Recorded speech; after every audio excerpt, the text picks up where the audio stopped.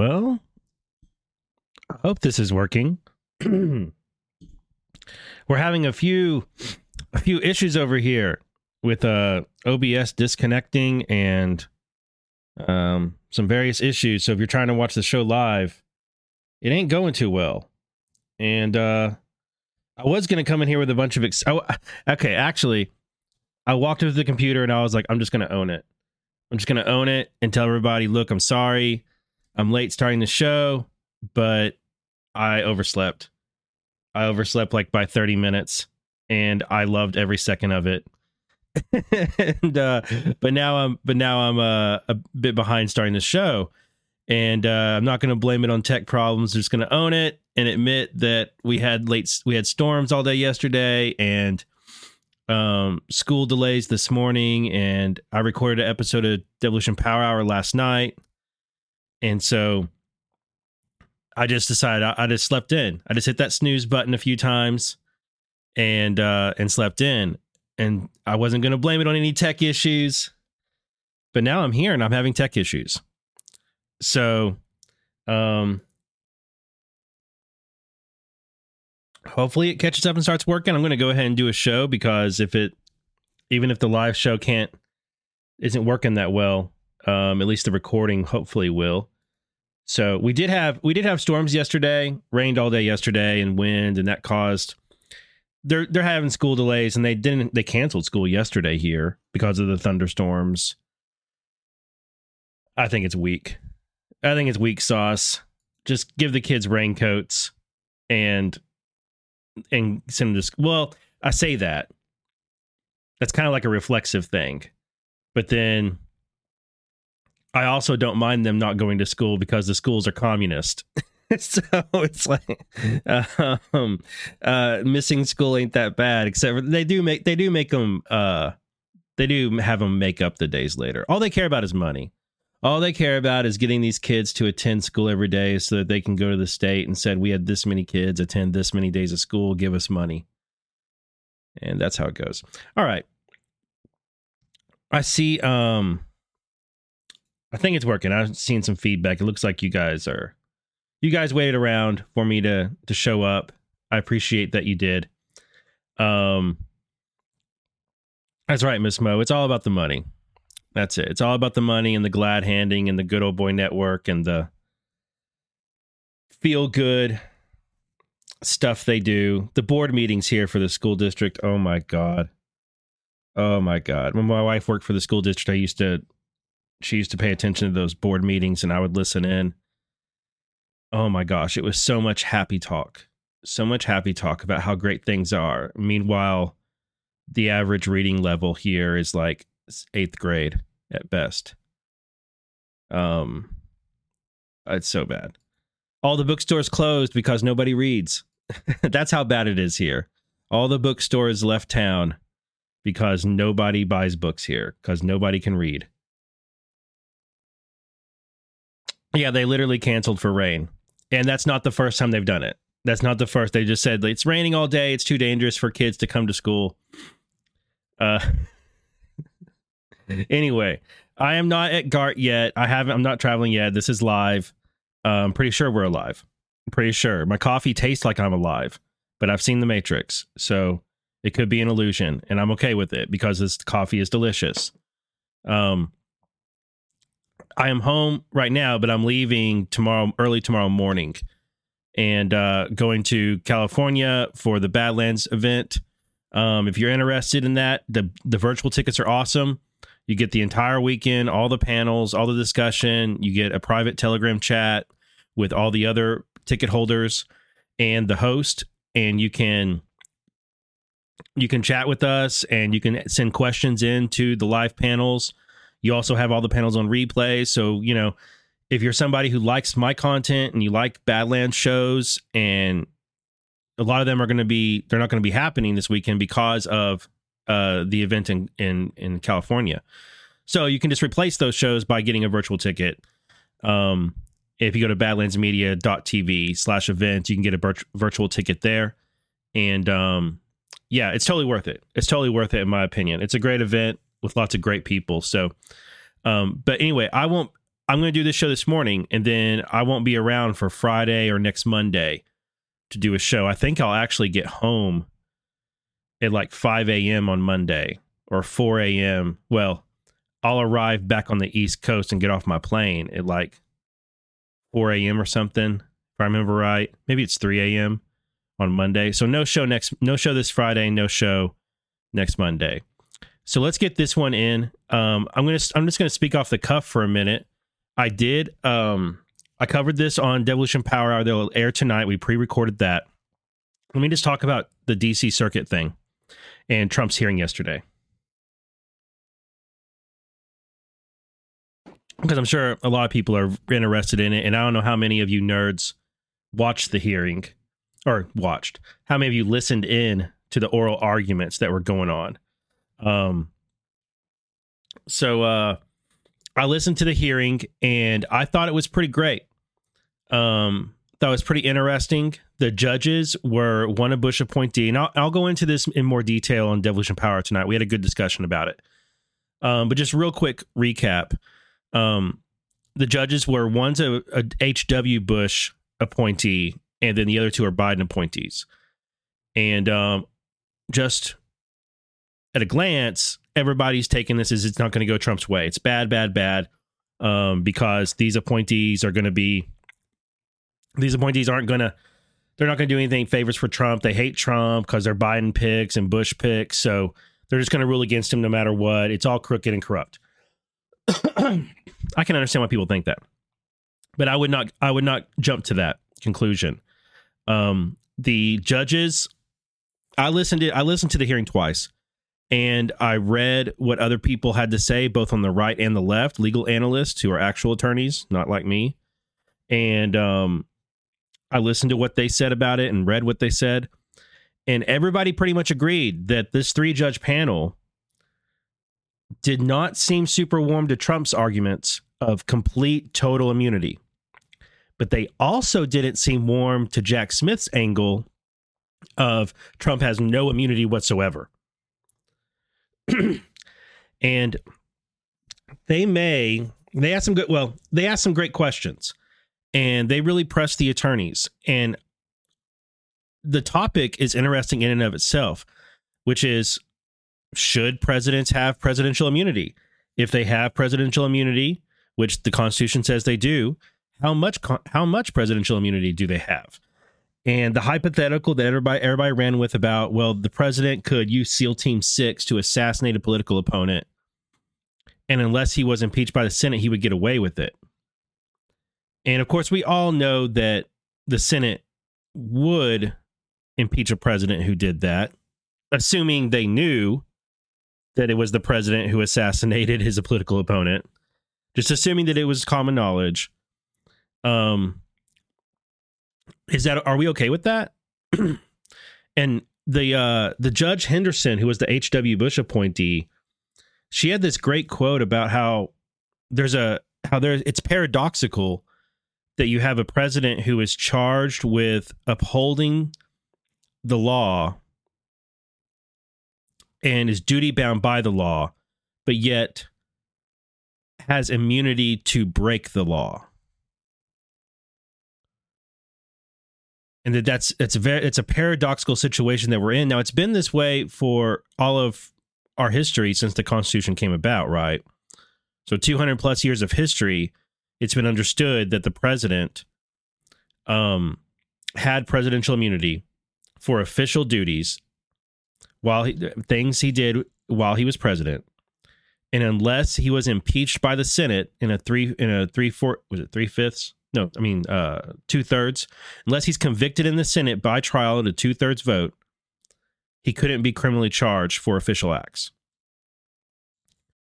And it makes a lot of sense, because if you had a president who had in his mind that what official acts I take while I'm in office, things I do, if my political opponents don't like it, when they get power, they could charge me with crimes.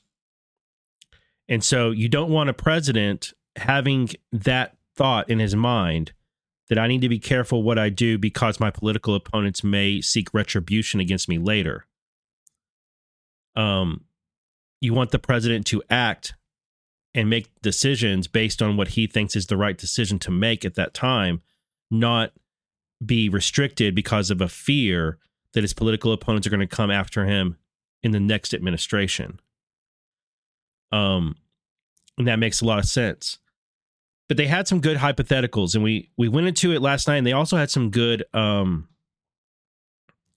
examples. I thought all the attorneys were great in answering questions of the judges, and I thought the judges asked great questions. What I really enjoyed most, and on Devolution Power tonight, I go into it more, was the examples of President Clinton pardoning Mark Rich, Pardongate. For those of us who were paying attention back in 1999, you remember President Clinton's pardon of Mark Rich. And the other example was Bush lying to Congress about weapons of mass destruction. And another example was Obama droning American citizens like Anwar al-Awlaki. And if they limit Trump's presidential immunity, if they say he has none, or if they trim it in some way, then can Clinton, Bush, and Obama be charged for those acts? And the thing about President Clinton is that pardons are 100% an official act. It's not personal discretion. It's not unofficial. It's not anything like, it's not a personal thing. It's, as president, he had the power to pardon someone as an official act. And now we all believe, we have good reason to believe, that pardon of Mark Rich was purchased. By the way, pay attention during that segment tonight, because I dropped some fun knowledge about Mark Rich and that whole thing. So how would you go about charging Clinton? Because that was an official act. There's nothing criminal about him giving a pardon. And then with Bush lying to Congress about WMDs, well, there was information from the intel community which was presented to Congress. Who's the criminal? Is it the intel community? Is it Bush? Is it the people, the analyst? Is that an official act? If the president is receiving intelligence of such and such, and that intelligence turns out to be incorrect, was the president criminal in furthering or acting upon intelligence he received that turned out later to be correct? Again, I'm not defending Bush here or defending Clinton. I'm just presenting these real life examples of where presidential immunity applies in some way, and where is that line? That's what they were trying to figure out. That's what the discussion was about, and that's what this whole thing is about with Trump and presidential immunity, is what are the outer perimeters of presidential immunity? Another one was Obama droning American citizens. Well, that's an official act. The president ordering a drone strike against terrorists, and the fact that one or more of them are American citizens, makes it an assassination of an American citizen without it's denying that American citizen due process, which is not too different from one of the charges against Trump. One of the charges against Trump is denial of rights. Where is it? Hold on just a moment. In the DC case, one of the charges against him is conspiracy to deny civil rights or denial of civil rights. Let me grab it.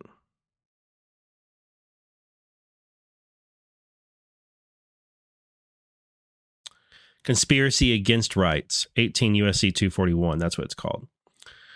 So could you bring Obama up on that charge? Well, his defense would be, as president, I made that decision based on information that came to me, and I made the decision for such and such reasons, and it was an official act as president, so therefore I have presidential immunity.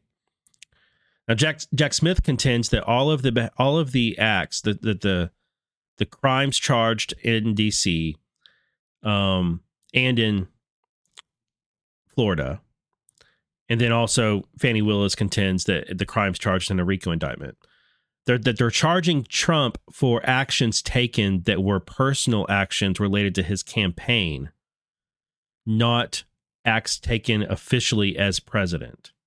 Trump says, no, every one of the acts I engaged in was an official act as president because my campaign was over. I was no longer campaigning.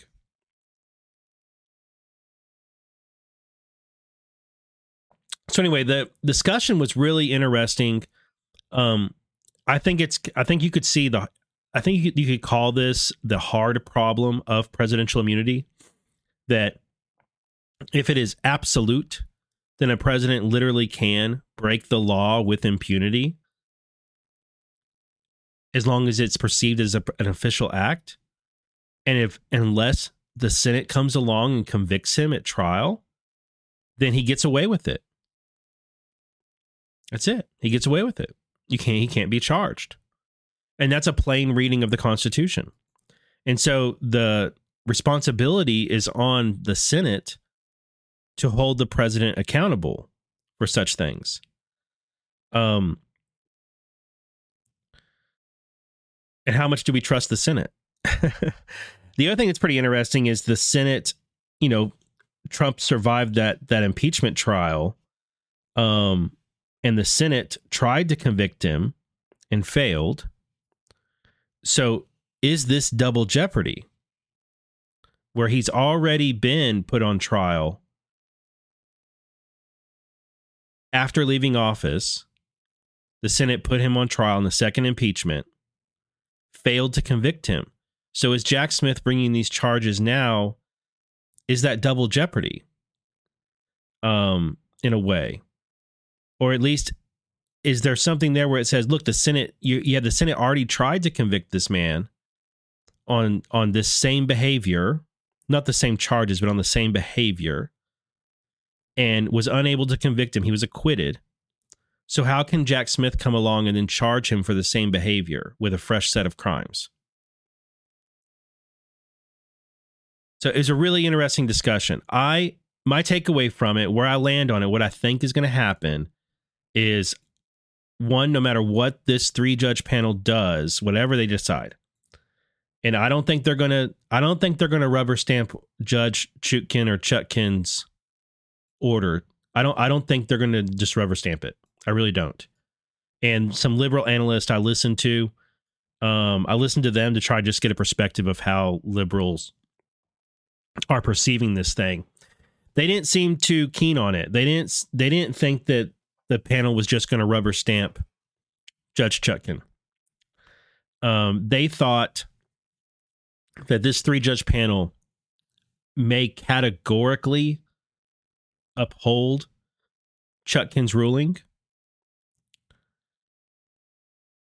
but add on to it, either by, and one of the suggestions was, and it's something that was based off of some of the questions one of the judges asked, and I forget who it was. I don't remember if it was Pam or Pan, or if it was Childers or whatever. But one of them seemed pretty interested in finding the line between official acts and non-official acts. And I think it's possible that, these analysts thought it was possible that the 3-judge panel may categorically uphold the denial of President Trump's immunity on these charges and Judge Chutkan's order, but may require Judge Chutkan to go through the indictment and make a judicial note of what is an official act and what is non-official, and apply immunity to certain official acts, but not non-official acts.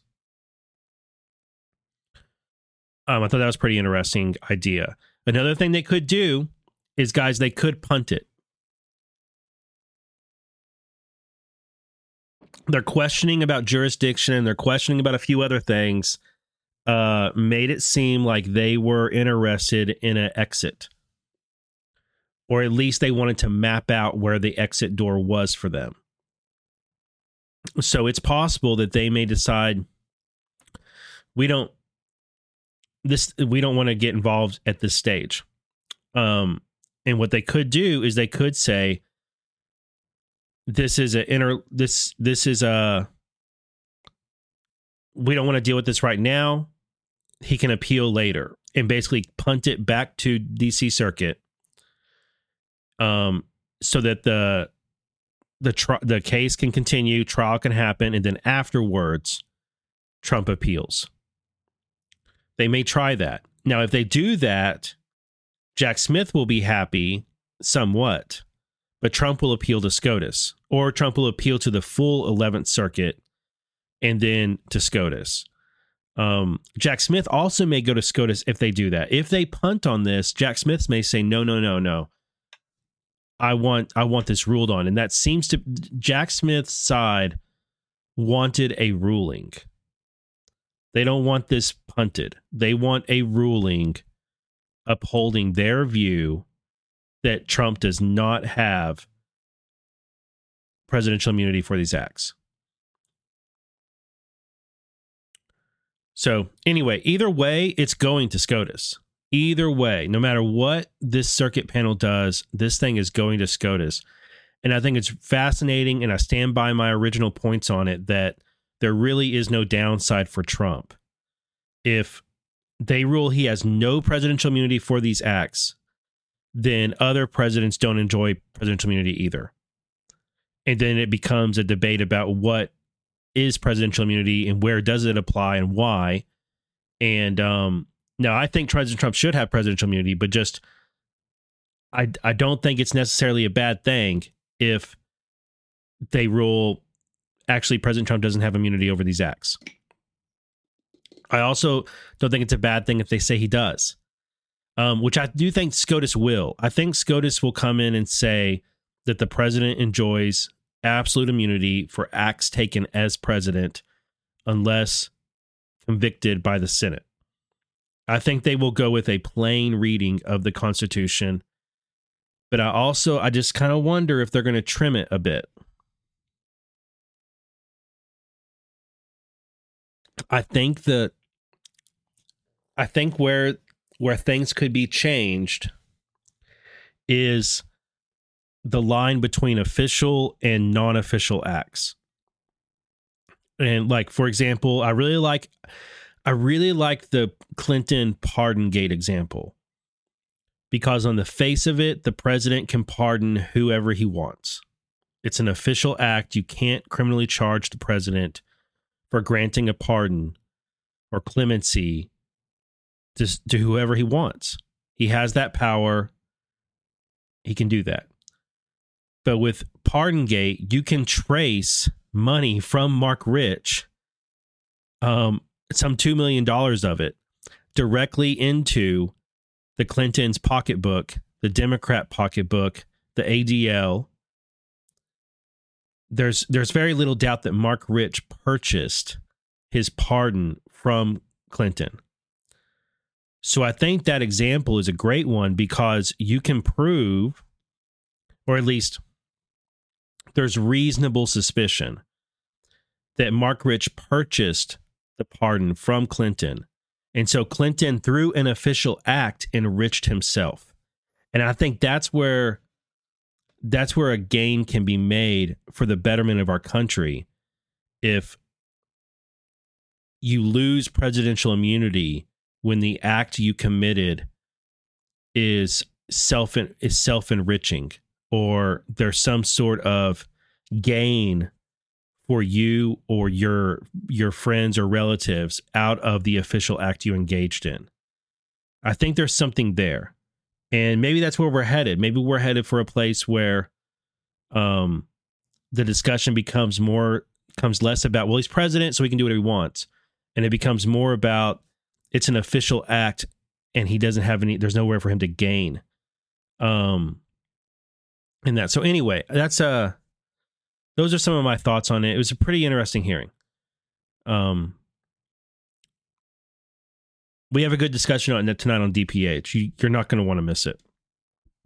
So let me start the show. I think things have stabilized. I think it's working now. Yeah, it seems.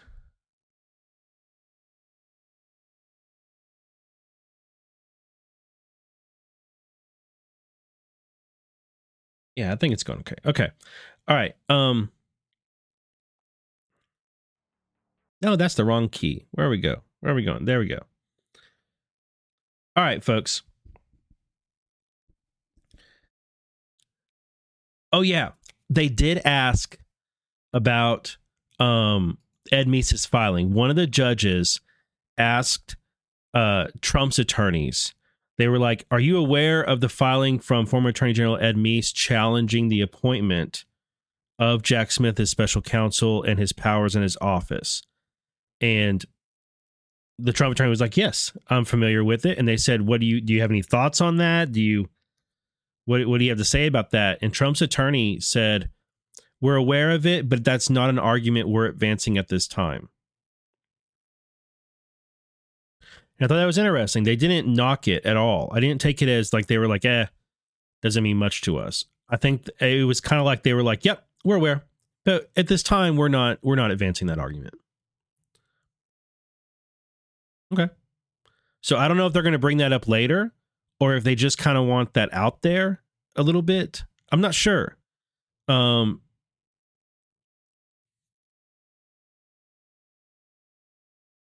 I expected more. Honestly, I expected more discussion on it. I expected it to I expected it to feature more prominently, but it didn't. I also thought it was interesting that that was the only one of those filings that they ask about. If I heard right, I don't think the judges asked about any of the other Amici filings. So for whatever that's worth. All right. If you guys enjoy the show, there's a couple links where you can support it. If you go to my link tree or you go to the links in the description of the show, you'll find all of my social links, which Substack is the way that you get the podcast. I put the podcast out a couple hours after the show. I'll put it up as audio, and you can play it on Substack. It works great on Substack, just on the website or on the app, or you can point it towards your favorite podcast player. Everything on my Substack is free, but if you're looking to support the show on a month-to-month basis or on a yearly basis, a paid subscription to my Substack is the best way. Substack takes very little of the dollar that you send there, and it's just a great way for me to know how much support I have, because it's like I know how many subscriptions I have. So if you're looking to support the show, Substack is an awesome way to do it. But there's also, if you just want to tip me, you can go to Ko-Fi.com right here and buy me a cup of coffee. I run on caffeine. It's very important to me. And I appreciate all the coffees you guys buy me. And I really appreciate the notes that you leave me. Because over here, you can, when you make you buy me a cup of coffee, you can leave a note. And I really appreciate it. I read all of these, and yeah, thank you for your kind words. BensonHoneyFarms.com. If you click the link in the show description or on my link tree, it's an affiliate link. And over there, you can get some delicious, just pure raw honey, 100% raw honey. It is awesome. I use it every day. In fact, I need to get some more. And my family loves it. It's just good stuff. I also like their soap. And I have an air freshener over there, which is superior to all the other air fresheners over there, of course. And they have candy, which is super addictive and totally not good for you. But my God, it is so delicious. And honey straws and all sorts of things. Great company and great people. Use that affiliate link. Whatever you purchase over there, they kick a couple dollars my way. Bootleg products, similar to Benson Honey. Patriotic family with delicious products. I love everything I have had from this company. Their sauces, their salsas, their seasonings, all excellent. The chili, it's so good. So over there at Bootleg, if you click the link, it's an affiliate link.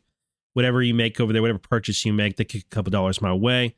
They do have some codes going on right now. Free shipping on all orders over $50. Such good stuff. Their chili is maybe the best chili I've ever had. And I'm serious about that. I'm very serious about that. It is so good. I also like their pineapple salsa quite a bit. Manly Cans. Valentine's Day is coming up. If there's a manly man in your life and you're looking to find him a gift for Valentine's Day, a Manly Can is a great one. I have the Dapper Man can, and I like it very much, but there are all sorts of other cans, carnivore and protein and snack and smoke can and all of that. But I really like the Bearded Man and Dapper Man cans, as you might suspect. And yeah, great company. If you make a purchase over there for the manly man in your life, that kick a couple dollars my way.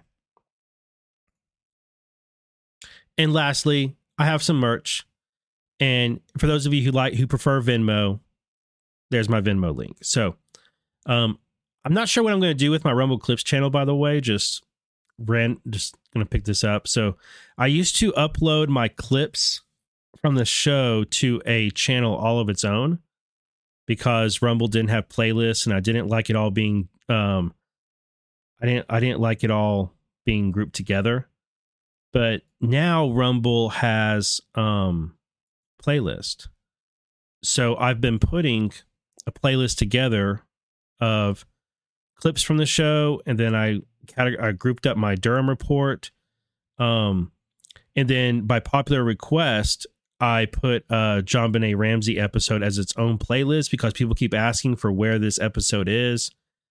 And I've noticed over the past week, it's gotten quite a few more views.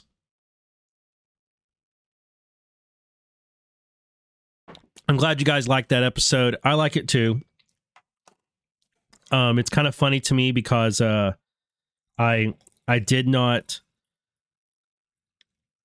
believe in the theory I was presenting. I just thought it was a great thought experiment. And then a couple weeks after presenting it, I kept on thinking on it.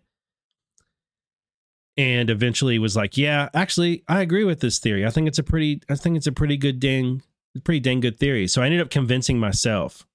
Anyway, I put that up there because people have been asking about it a lot. Good morning, Karma Patriot. Good morning, Music and Fiction. He said you should be able to make it to the GART in Dallas. Cool. I'm going to try to enjoy California. I don't think I'm going to be getting out much, though. I've been to California a few times. And I liked it, but I don't picture myself getting out much. I'm probably just going to be hotel bound, hang out with some people. Good morning, Karma. So Hunter is at the hearing with Devin Archer. Is that what's going on? That's cool.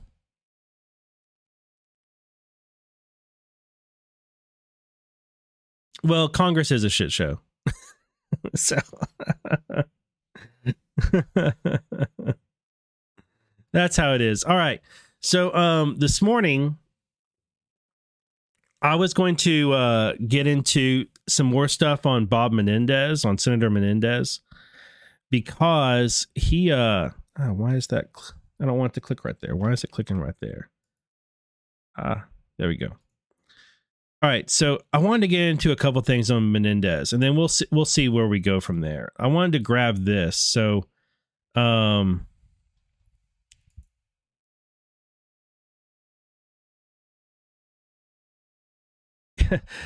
Senator Menendez is an especially stupid man. He is an especially arrogant and stupid man, because all of you know that the very first advice that any attorney gives their client who has been charged with anything or is being sued, the very first piece of advice they are given is to shut up. That's the very first thing they're told to do by their defense attorney. Shut up. Don't say anything. But this knucklehead decided that he would go to the floor of the Senate yesterday and speak about his criminal case. Let me say that I understand how the government's accusations, made in the most sensational and purposely damning way possible, its misuse of the grand jury system to bring superseding indictments, even though it had all the information they alleged from the beginning, can be a source of concern and contempt by some of my colleagues, the political establishment, and most importantly, the people of New Jersey. I get it. And I am suffering greatly as a result of what they have done. After 50 years of public service, this is not how I wanted to celebrate my Golden Jubilee. But I have never violated the public trust. I have been a patriot for and of my country. His Golden Jubilee. How could you think it was a good idea to use a term like Golden Jubilee when you're charged with accepting literal gold bars as bribes for selling out your country to two different countries, Egypt and Qatar? Like, and he didn't just speak for a couple minutes. He went on and on and on about his criminal case, like specifics. He didn't just get up there and say, I'm innocent of the charges brought against me. They allege these things, but I never did. Like, it wasn't like that. Just like blanket, I'm innocent, deny. Like, it wasn't that. He went into the specifics of his case, into details. And I was laughing about it because in my mind, I'm thinking, okay, the DOJ is just like sitting there listening to him with a recording device going like, you idiot, just keep on talking. Just go ahead, keep on talking about your case. Because every single word he said on the Senate floor can be used against him. Everything he said can be used against him. That speech is going to come up in his criminal trial. They're going to use his words against him. It's so incredibly dumb. It's also hilarious, and I love it. I love it. And the other thing he said, which Jonathan Turley picked out, that I also love, is that Senator Menendez tells his colleagues from the floor of the Senate that his second federal indictment, this is the second time he's been charged with corruption, threatens all of them. It is a glimpse of his defense played out on the Senate floor. Which is stupid. Why are you advertising what your defense is going to be on the Senate floor? He dismissed the gifts as virtual trivialities. He's calling them gifts.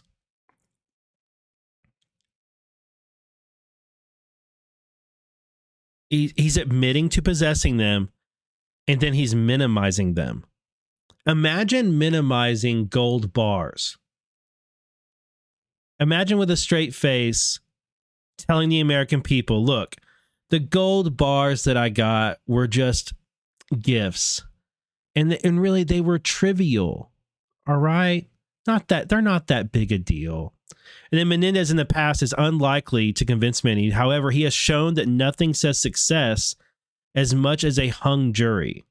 Notably, this litany of actions taken against countries like Egypt is legally dubious. It is the accepting of gifts as bribes that is the focus, not whether it produced uniform, corrupt results.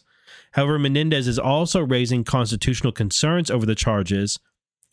In his parade of horribles, Menendez is suggesting that his 99 colleagues could be next under this theory of being a foreign agent. Well, good. Good. I hope all of them feel like they're next. How many other senators have been getting gifts from other countries in order to influence U.S. policy? So I want to dive into this, one, because Menendez went up there and said all that stupid stuff. And let him make those mistakes, right? Let him make those mistakes. I'm glad to see him up there being so stupid. But my friend, actually two friends, contributed to this whole, contributed some information to this whole Senator Menendez thing. One of them is Karma Patriot, who's in the chat this morning trying to get everybody to watch Fox News instead of my show. And Karma, the other one is Dawson S. Field. And Karma has been harassing me in our Telegram chat, telling me that Senator Menendez is connected to the Muslim Brotherhood. And I'm totally willing to believe it. And I told her I'm willing to believe that, but I haven't seen anything that convinces me that he is. I don't dismiss it, but I told her that basically I need that bridge built. I need some evidence that builds the bridge between Senator Menendez and the Muslim Brotherhood. And I can understand how they could be related because of who was buying off Menendez. It's Egypt and Qatar, like Muslim Brotherhood headquarters. So I can totally believe that he is. I just want to see the connection. And in the indictment, the connection wasn't exactly there. There didn't say anything about the Muslim Brotherhood. And when I was reading and going through the indictment, I didn't see anything that struck me as being like, oh, that's Muslim Brotherhood. Let me go ahead and grab the indictment real quick, because I think we may need to refer to it. I'm going to grab the superseding one. Of course, superseding is best seating. Of course, where is it? There we go. We may need it. Oh, I can't word search it. Oh, no, I can't word search it. Dang it. All right. I'll just have to scroll if I need to. Okay. Ginger, because thank you for the Rumble rant. No, I don't think Menendez is a Judas goat. I just think he has that much hubris. I really don't think he's a Judas goat. I think he's absolutely a totally corrupt swamp creature. And I think that he's that arrogant, and he's gotten away with it before. And he thinks he can get away with it again. I really think it's as simple as that. Because he didn't recently become this corrupt. He's been this corrupt for decades. Both in his history in New Jersey is one of corruption. So yeah, this fits with what he's, I would go with that, Karma. He's old school corrupt. Yeah. He like Biden. Buying favors and influence, and nobody holds you accountable. Good old boy network, getting his friends out of legal trouble by influencing investigations, influencing real estate purchases. Just so it's bad. So Karma sent me a couple news articles which have built the bridge between Menendez and the Muslim Brotherhood for me. So this one right here is old. It's from July 7th, 2013. We're going to look at these in chronological order. Senator Bob Menendez, Muslim Brotherhood needs to be part of Egypt's political future. Imagine at any time ever making that argument. And, Menendez is kind of viewed as being more on the right, as far as he's more of like a neocon type neo-lib. And it makes a lot more sense that he would be saying things like this now that we know he was being bought off, right? So this is from 2013, July 7th, 2013. Senator Bob Menendez of New Jersey believes the Muslim Brotherhood regime that was just deposed in Egypt due to dictatorial actions by the president needs to be part of the country's political future. Quote, an Egypt for all includes, in my mind, participation from the Muslim Brotherhood, Menendez said on Meet the Press early on Sunday. But President Morsi himself acted rather dictatorially back in November when he said that his decrees were not subject to judicial review. When he said the Constitutional Assembly was not subject to a judicial review. So at the end of the day, while I would have liked to have seen early elections and then see him test his support among the people, and the people would have had a choice and therefore less likely to have them be further radicalized, at the end of the day, that's not what happened. So now the question is, can we bring everybody together to create a more inclusive society in terms of the representation that it has in government? If we can do that, then Egypt has a possibility. Meet the Press host David Gregory had previously noted that, quote, if you look at the history of the Muslim Brotherhood, the intellectual fathers coming out of the Brotherhood of Al-Qaeda, now an Al-Qaeda ally, Ansar al-Sharia, the same group that carried out the terrorist attack on the U.S. mission in Benghazi on September 11th, 2012, is trying to intervene in Egypt now that Morsi has been deposed. Quote, Islamist terror group Ansar al-Sharia, which was linked to the killing of the American ambassador in Libya, said it would gather arms and start training for the imposition of Islamic rule, according to the Mirror. Quote, more than 1,000 people were injured as fighting swept the country yesterday.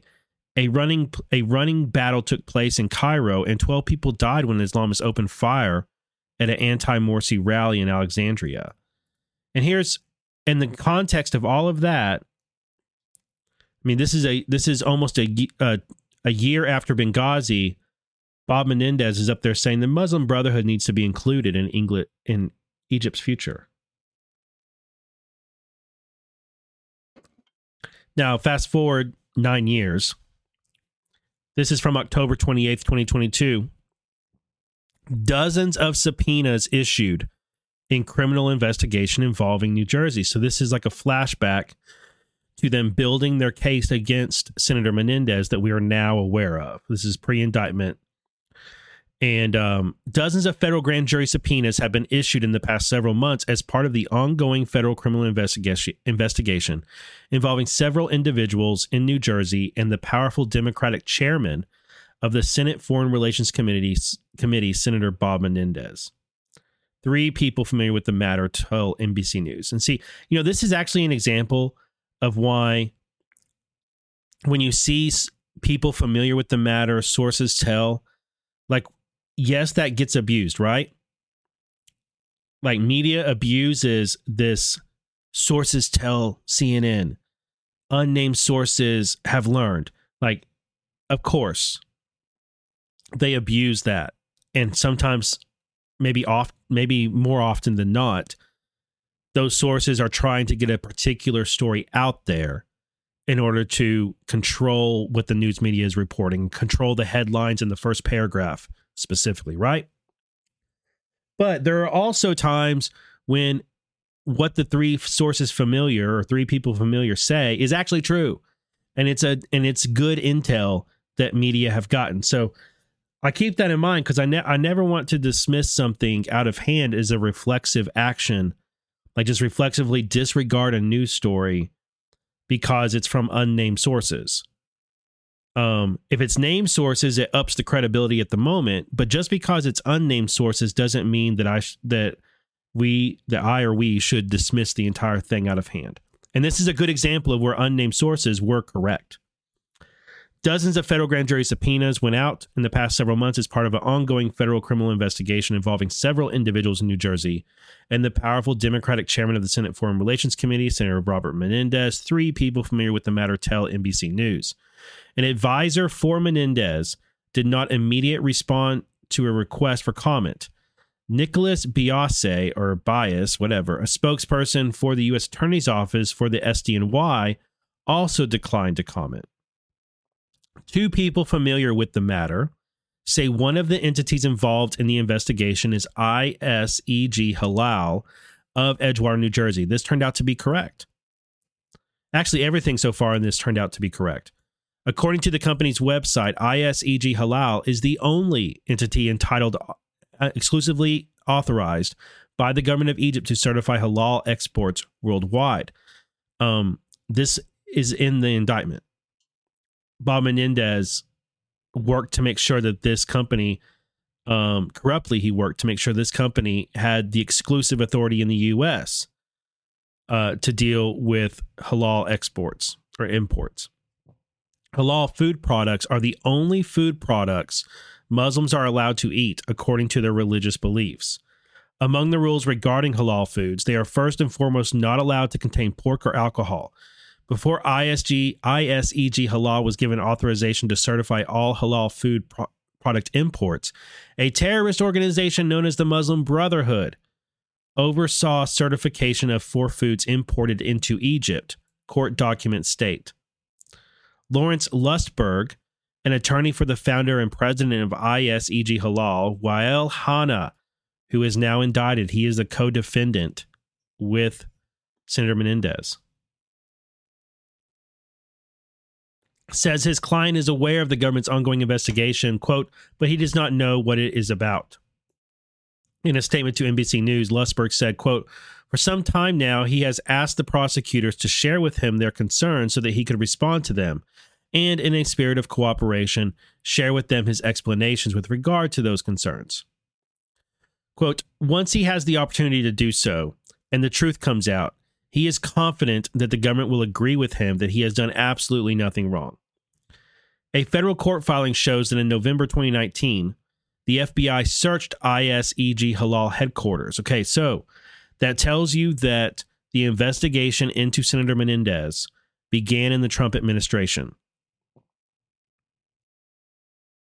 and continued into the Biden administration. When I tell you the swamp draining is continuing, I ain't lying. I am not making stuff up. The swamp draining continues. The swamp draining continues. It did not stop when Trump left D.C.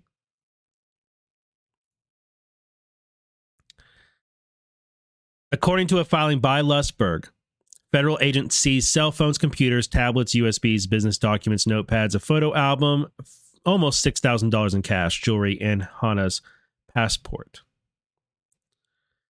According to filings not just by Lustberg, but by 2 federal prosecutors with the U.S. Attorney's Office for the SDNY, most of the seized items were returned to Lustberg on January 31st, 2020. Lustberg added in a statement that based on his review of the evidence seized, he agrees with his client that Hanna has committed no wrongdoing. Well, that turned out to be wrong. The court filings don't specify why federal investigators conducted the search, and NBC News could not confirm whether or not the search was tied to the current investigation involving the senator. On Wednesday, Menendez advisor Michael Solomon said, quote, Senator Menendez is aware of an investigation that was reported on today. However, he does not know the scope of the investigation. Solomon added, quote, as always, should any official inquiries be made, the senator is available to provide any assistance that is requested of him or his office. Menendez, the chairman of the Senate Foreign Relations Committee, was indicted in 2015 on federal corruption charges of illegally accepting favors from a Florida eye doctor, Solomon Melgen, that included flights on a private jet to stay at Melgen's resort in the Dominican Republic, 3 nights at a 5-star hotel in Paris, and more than $700,000 in political contributions for Menendez, as well as the Democratic Party. That case ended in a mistrial after jurors were unable to reach a unanimous verdict. Several jurors later told reporters that they believed the government's evidence was not convincing. Federal prosecutors declined in 2018 to retry the senator. Menendez is not up for re-election until 2024. He has served in the Senate since 2006. So the federal prosecutors may have decided, yeah, we're not going to retry him. But they kept on investigating him, didn't they? They didn't get him on that thing, but they decided, you know what? This guy is actually swampier than we realized. Let's start up a new investigation and let's see if we can get him on something much bigger. And they did. And look at how long it took. If you got subpoenas going out in 2019, November 2019, it's reasonable to say that the investigation probably got spun up a year earlier in 2018. So here we are, 2024, and it took 6 years. It took 6 years for them to indict this man on FARA violations and taking bribes from Egypt and Qatar. But now we have an indictment that isn't just for being bought off by some doctor. It's being bought off by other nations, 2 other nations. Next one. Menendez inquiry. This is from the same date. Menendez inquiry said to involve company that certifies halal meat. Now, what they did with this, let me see if this has anything new. ISEG Halal, a New Jersey startup that had begun operations that same month, April 2019, Egyptian officials made an abrupt pivot. Okay.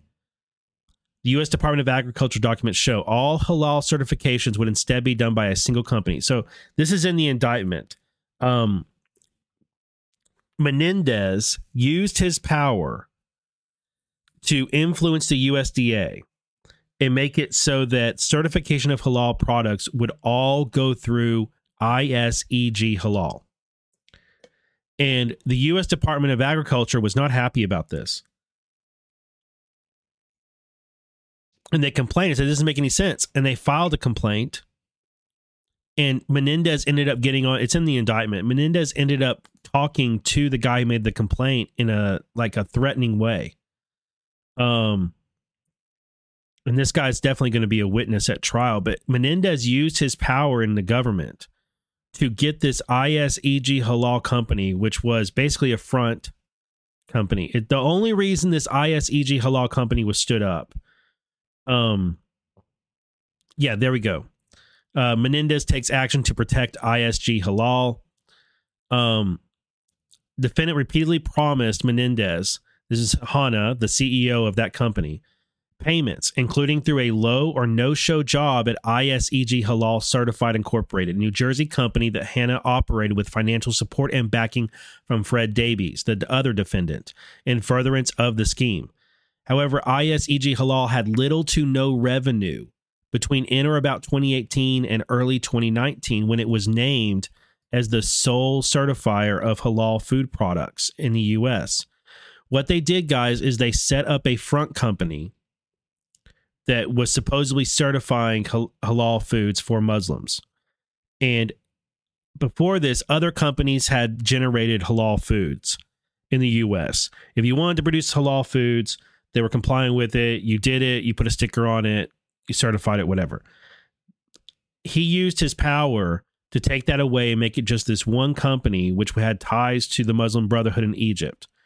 And they set up a storefront in New Jersey that had basically no income, but what they needed it to do was have some money traveling through it so they could launder it to the Menendez family.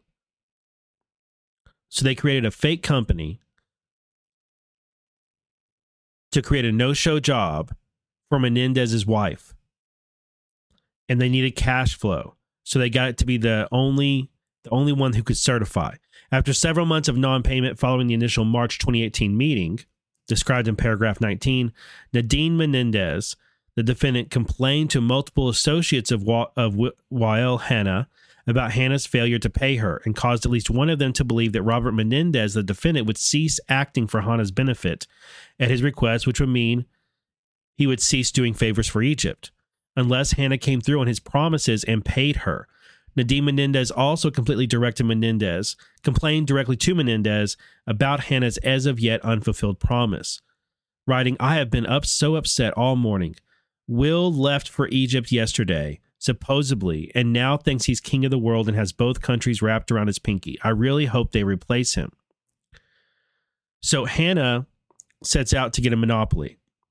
In or about spring 2019, which is what this article is pointing to right here. So this paragraph is in the indictment, basically. In or about spring of 2019, the government of Egypt granted ISEG Halal an exclusive monopoly on the certification of U.S. food exports to Egypt as compliant with halal standards, despite the fact that neither Wael Hannah nor his company had experience with halal certification. Prior to this action, a number of other U.S. companies had been licensed to certify U.S. meat exports to Egypt for halal compliance for years. The monopoly for ISEG Halal allowed Wael Hannah, the defendant, to provide payments to Nadine Menendez and Robert Menendez. Indeed, on or about April 7th, 2019, again, April 2019, An Egyptian government official informed Hana that ISEG Halal was likely to become Egypt's sole halal certifier for imports from the U.S. market. The next day, Nadine Menendez texted Robert Menendez, quote, "Seems like halal went through. It might be a fantastic 2019 all the way around."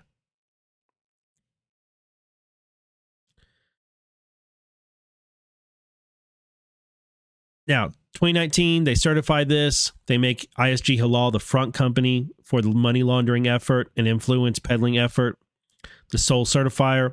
A report issued at the same time by the USDA's Foreign Agricultural Service warned that the sudden change in policy could disrupt markets and drive up prices. 7 months later, FBI agents working with prosecutors from the United States Attorney's Office for the Southern District of New York searched the offices of ISEG Halal and the home of its president, Walla Hana. They seized computers, cell phones, Mr. Hana's passport, and every single piece of paper in the company's Edgewater, New Jersey headquarters, Mr. Hana's lawyer said. That search now appears to be linked to the investigation of Senator Robert Menendez, according to interviews with two people with knowledge of the current investigation. Those turned out to be true. The nature and extent of the investigation is unclear. Court documents filed after November 25th, 2019, FBI search of Mr. Hana's property refer to statutes that relate to failing to register as an agent of a foreign government.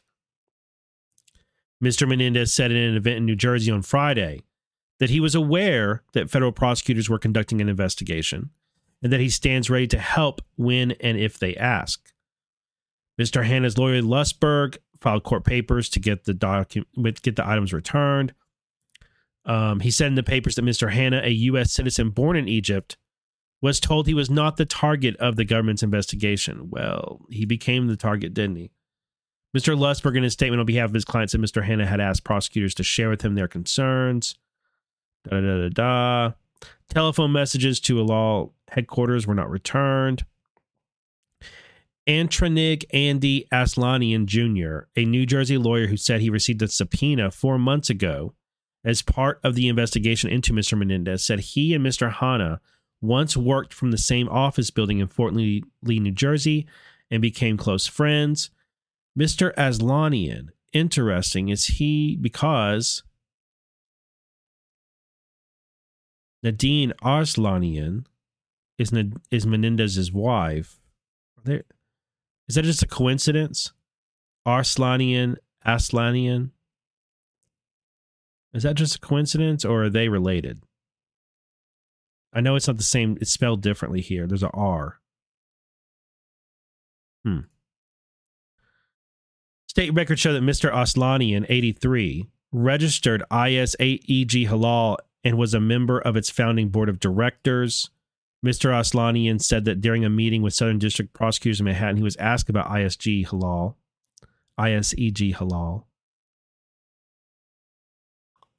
whether he had financial interest in its dealings. He said that he did not. Howard Dorian, a New Jersey lawyer who shares office space with Mr. Aslanian, was the company's registered agent from May 2019 to June 2021, according to records filed. He could not be reached for comment. Mr. Hana acknowledged in court papers that he had no expertise in halal certification when he began operating the business in 2019, though it had been incorporated nearly 2 years earlier.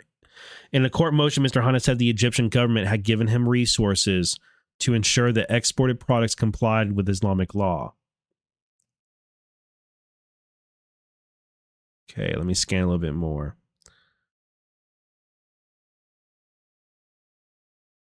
One of the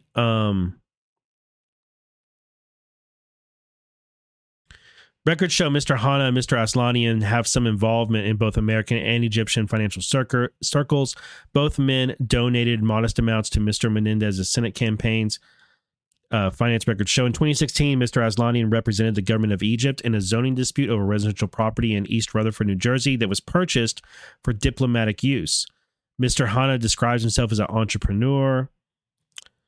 In court filings seeking the seized items, which Mr. Hana said were vital to his ability to travel and conduct business, he offered an explanation for why he was awarded sole control of the halal compliance market in the United States. He said, this is the defendant, before he was a defendant, but this is the defendant. He said the decision was made to deny the Muslim Brotherhood a financial stake in halal certification. There is no public indication any of the previous certifiers had those ties, however. Quote, the Egyptian government took away the Muslim Brotherhood's authorization to certify halal products in order to deprive the group of financial resources, Mr. Hanna said. They gave me the certification because they know that I am not associated with the Muslim Brotherhood and because they trust my work.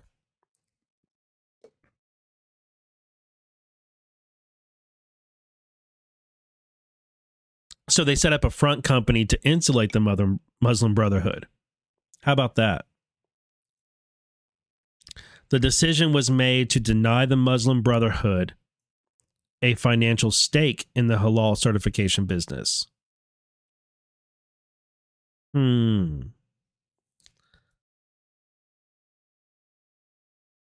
I think they just changed the front company it all went through, because the front company they set up was paying the wife of a U.S. senator and was bribing the U.S. senator. Okay. Gold bullion and halal meat. Inside Menendez investigation. This is from September of last year. In January 2018, Menendez won a legal victory, had a hung jury. Weeks later, he started dating Nadine Arslanian. Mrs. Arslanian, who would eventually marry Mr. Menendez, quickly introduced him to one of her longtime friends, Wael Hanna. Guys, they have to be related. They have to be related.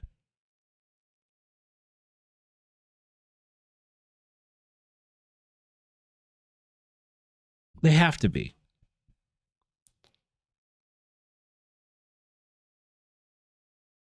There's just no way. Let's see.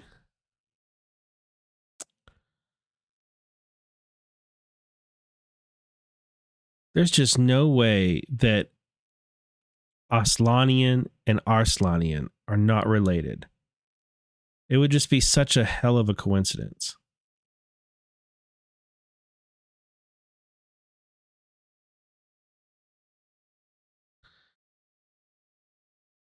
There's Nadine there. Nadine. December 2018, Menendez met Nadine Arslanian at the IHOP in Union City. In October 2019, they traveled to India and he proposed to her at the Taj Mahal.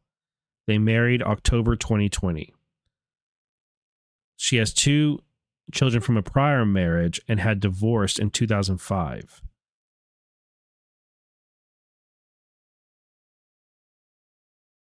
It was subsequently reported that she had been involved in a December 2018 car accident that left a pedestrian dead.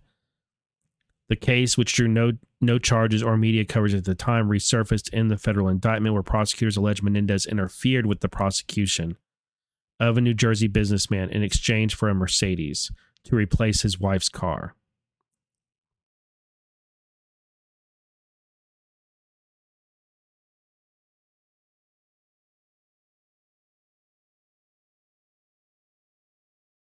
This is from August 1st, also New York Times. He proposed to her in India at the Taj Mahal.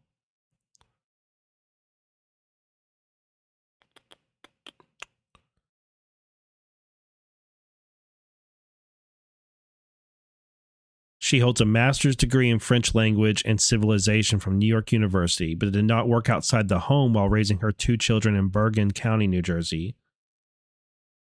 She is described by friends and acquaintances and 2 former lawyers in much the same way: social, smart, and highly fashion conscious.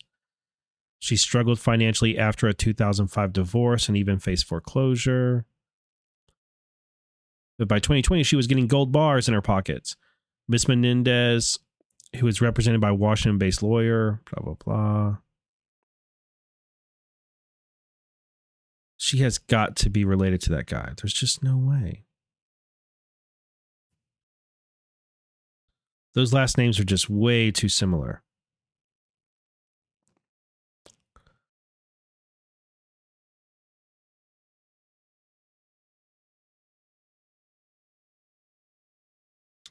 Mr. and Miss Menendez first met years ago at one of his well-known haunts, an IHOP in Union City, where he was once mayor. They began dating in late 2018. They quickly found common cause, a desire for the United States government to formally recognize the Armenian genocide, which killed several of her relatives. In 2019, after a decade-long effort, Mr. Menendez succeeded in getting the Senate to approve a resolution acknowledging the deaths as genocide, a step that paved the way for President Biden's formal recognition of the massacre 2 years later.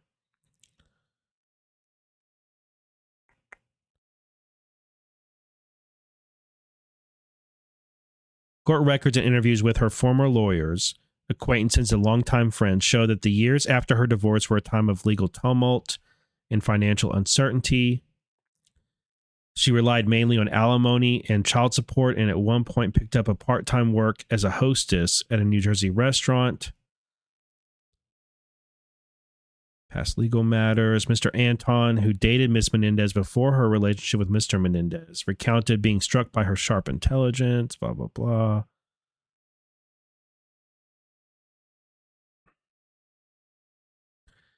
Icky to go into divorce records, but I just wonder if she's related to this other guy who knew Wael Hannah and shared an office with him, whose name is strangely similar to hers. There's only one letter difference.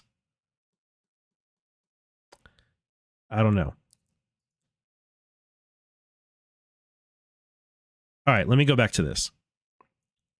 It's a bit icky to go into divorce records. I feel bad. I don't really want to do that if they're even unsealed.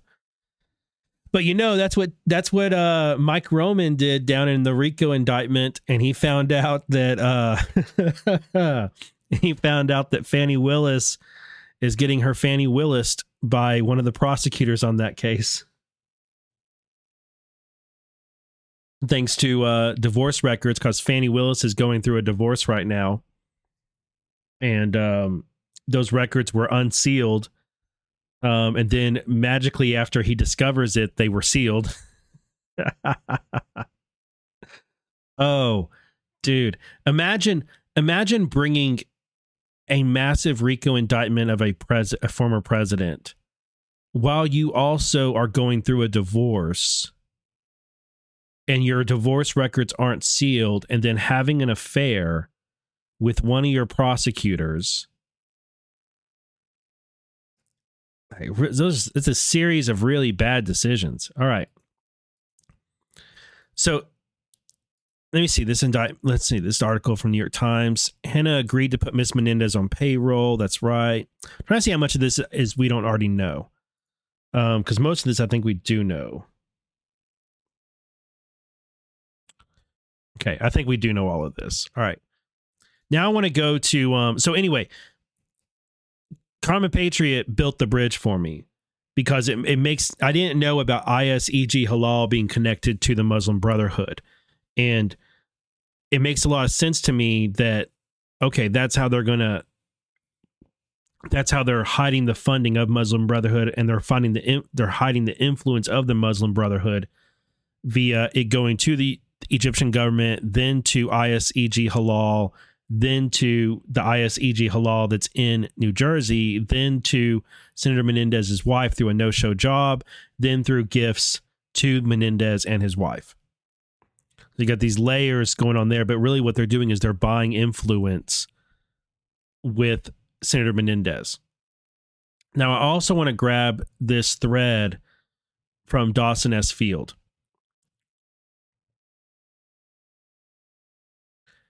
Now, he missed threading on the when this indictment first came out, but yesterday he did a thread on this that connects it to some stuff I didn't know it connected to.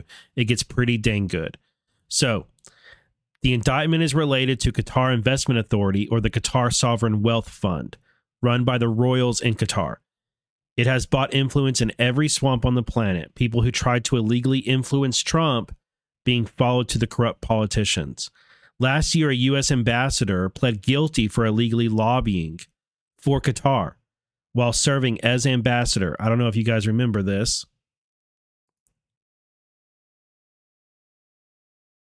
But this guy right here, Ambassador Olson, was getting $20,000 per month from a Pakistani American lobbyist while serving as ambassador in 2015.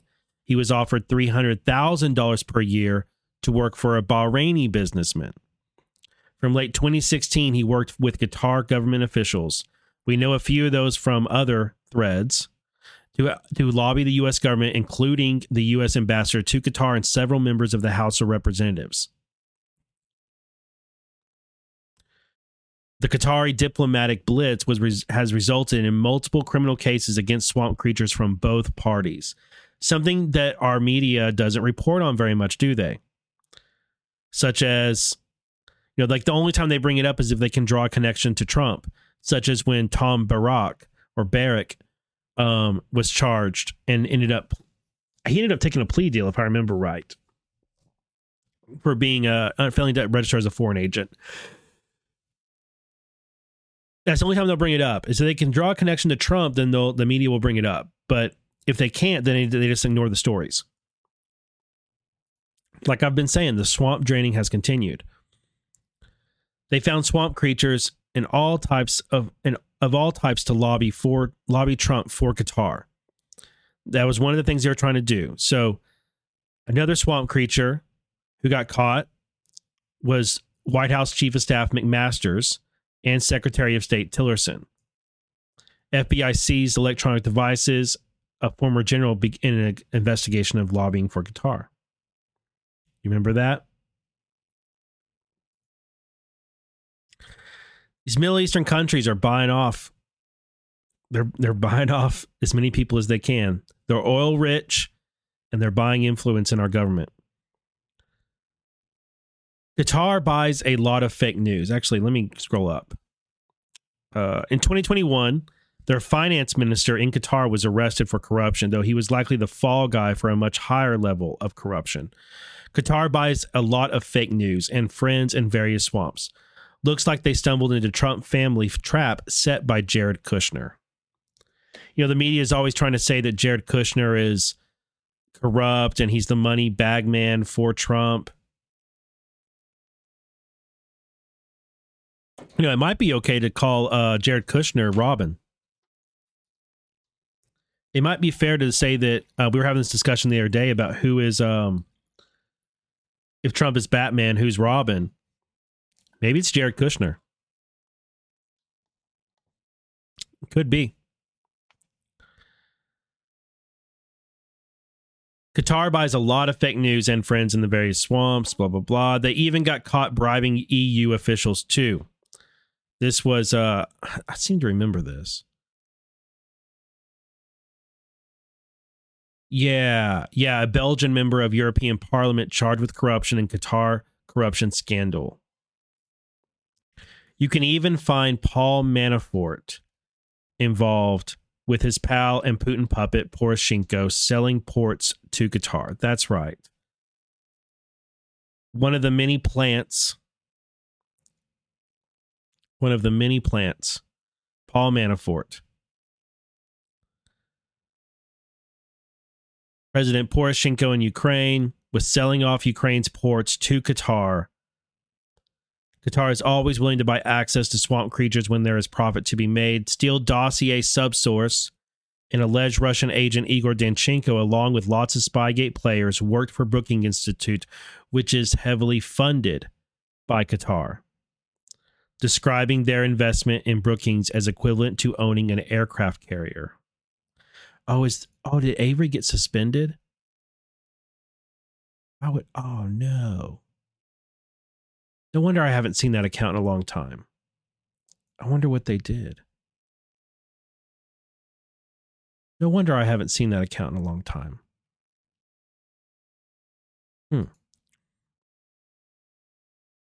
I may have already known that and forgotten it. I don't know. All right, so Qatar is also involved in the FIFA bribery scandals for the World Cup, an investigation that Christopher Steele was hired by various parties and attempted to feed FBI information that led away from Russian, UK, and Qatar corruption. Did you know that Christopher Steele was involved in the FIFA World Cup scandal? The swamp is pretty small, actually. Like, we think of it as big, but a lot of the swamp creatures, they come up over and over and over again. The same swamp creatures over and over. The country of Chad shut down Qatar's embassy shortly before its president was assassinated. Qatar Investment Authority was involved with the Chinese oil company CEFC that attempted to bribe that president and got busted.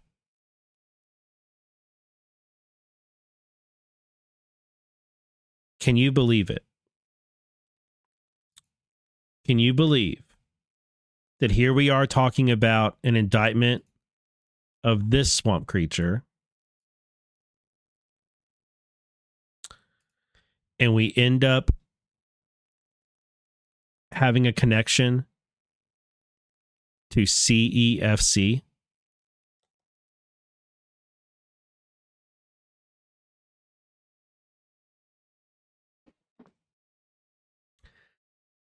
Qatar's corruption involvement in oil business also leads to Nigeria, a country that is swamped by extractive industry corruption involving many of the commodity trading firms that created many of the world's swamps. Some of you will never guess which undercover asset of the Trump administration caught CEFC and their Qatari funders. Now, this is Dawson's theory, which I am not 100% on board with. But I do find it compelling. So Dawson thinks that Hunter Biden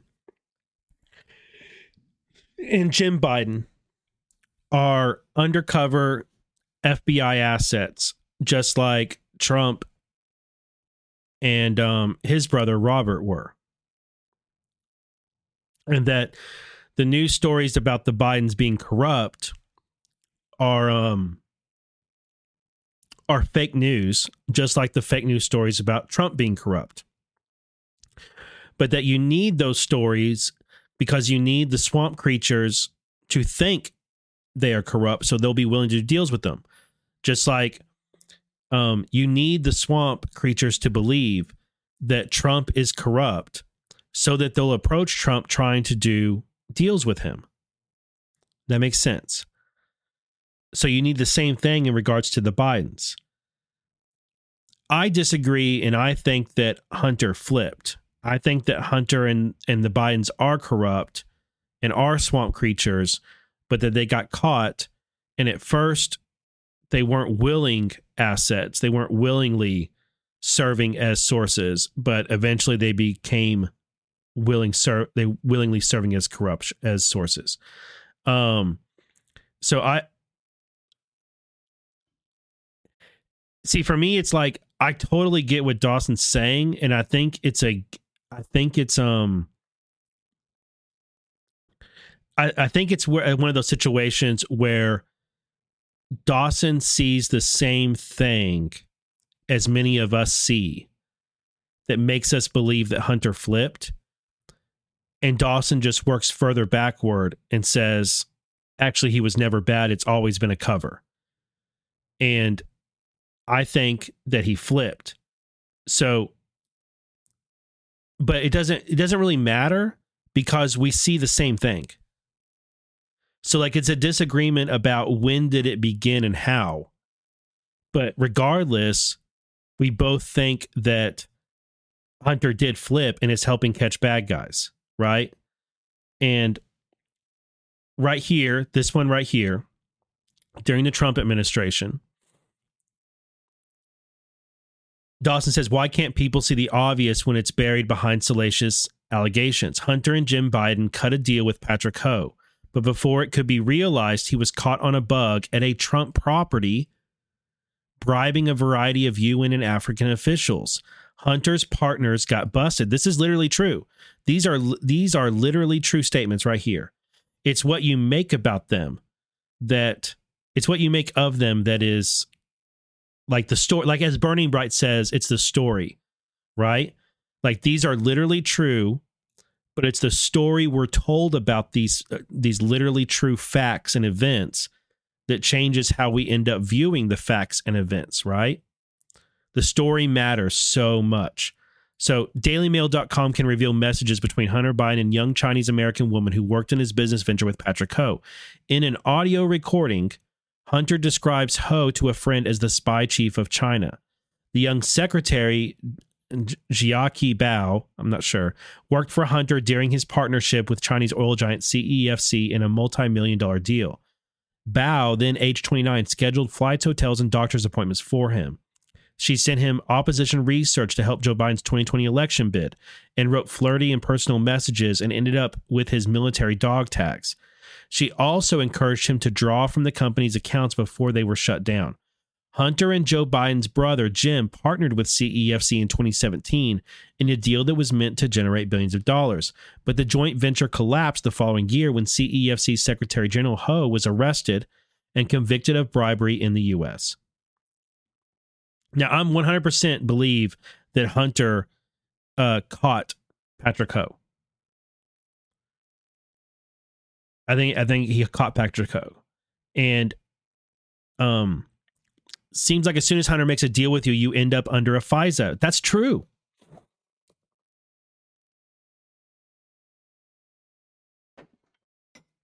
That's true. See, as soon as you make a deal with Hunter Biden, you get indicted. Like, look at all of the people that Hunter Biden was business partners with who are now indicted. And then now Hunter's indicted. I want to see, which property was it at?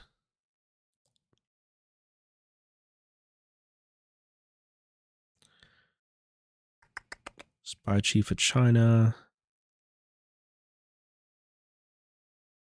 I want to see which Trump property, Trump World Tower in Midtown Manhattan.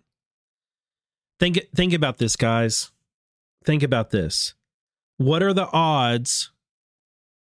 What are the odds that Hunter Biden decides he's going to have a super important meeting to discuss a super corrupt business deal with Patrick Ho of CEFC, and he decides, let's go have that meeting at Trump Tower?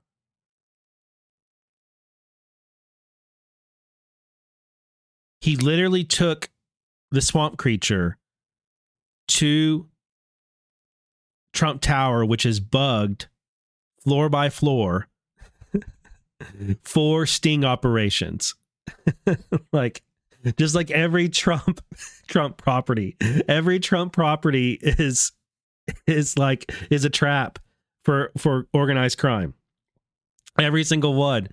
So you can't tell me that Hunter just, like, think about that. Like, Hunter knew what he was doing. Hunter knew what he was doing having that conversation there.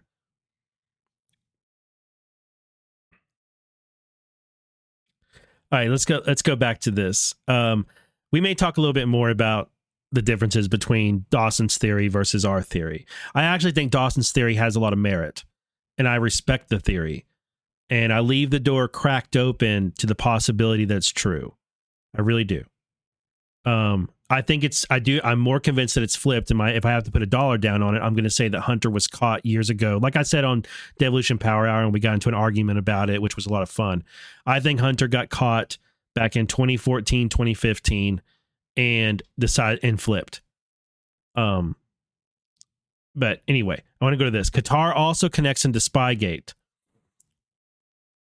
Okay. Qatar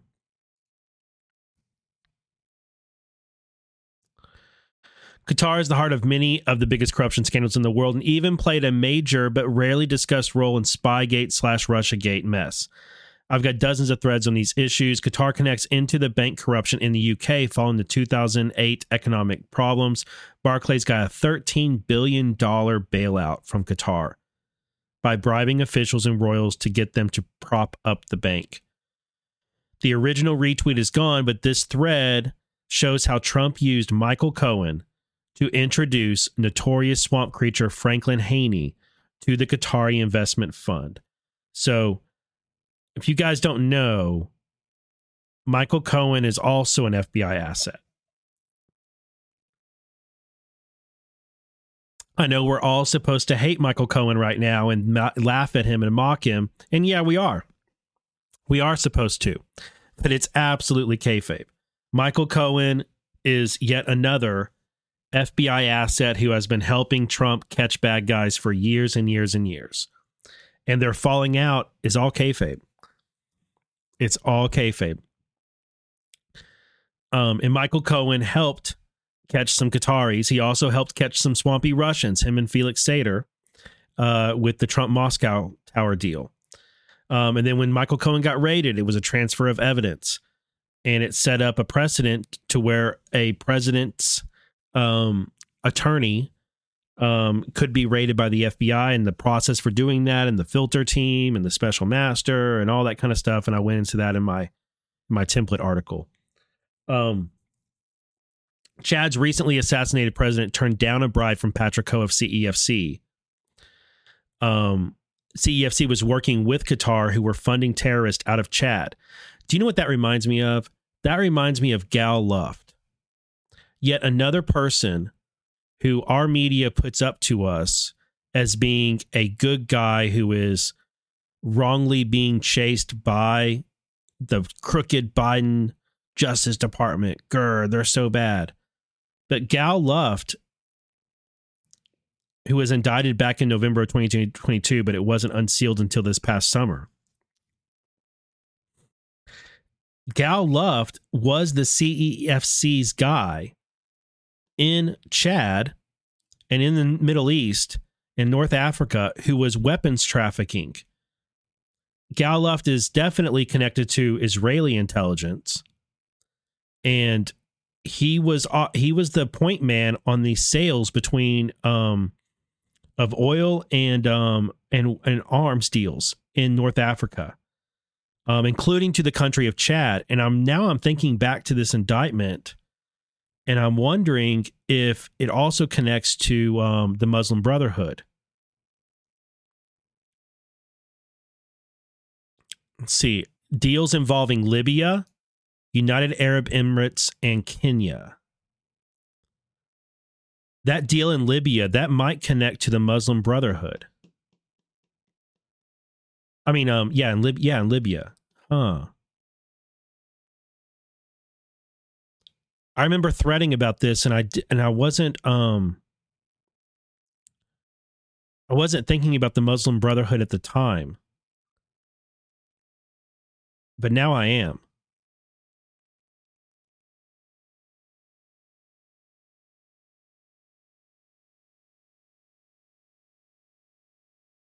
This was 2016.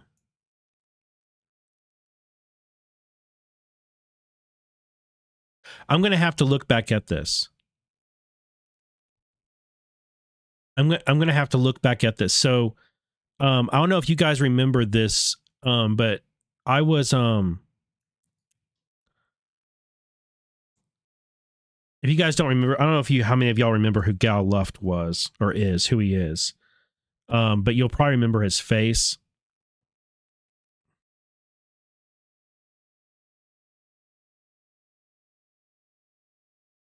I was going to see.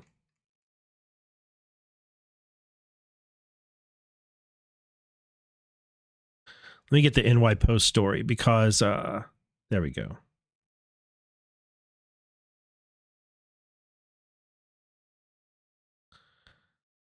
Y'all may remember this. Miranda Devine has reported a lot on it. And she was like the first person early in 2023 to come out and talk about this guy.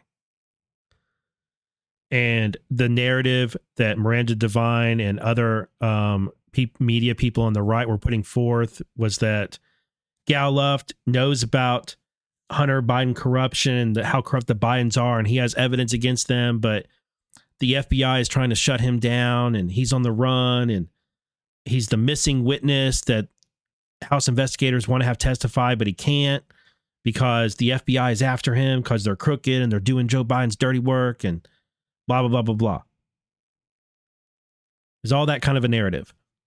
And as soon as that first article, whatever that first article was that she put out, I immediately recognized it as, no, this guy is putting up a narrative shield for himself because he is wanted. And he is connected to some really swampy people, including former CIA director. What's his name? I need to go back to my my thread on it. What is his name?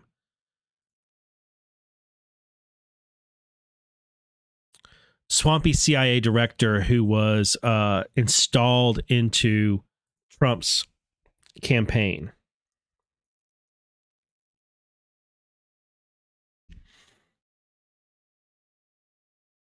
There we go.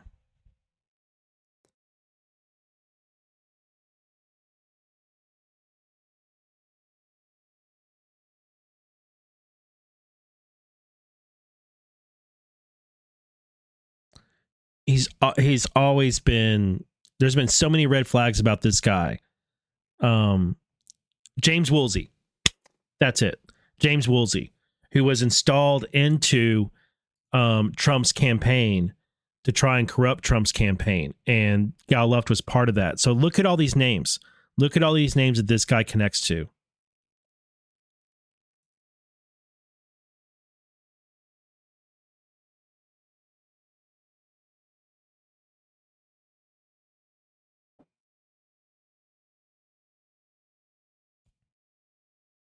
Yeah, that same, above first base. Yeah, that same Miranda Devine.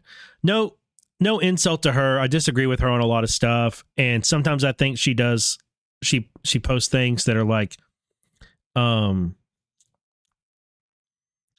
she's just playing narrative games, like so many other influencers and journalists do. That,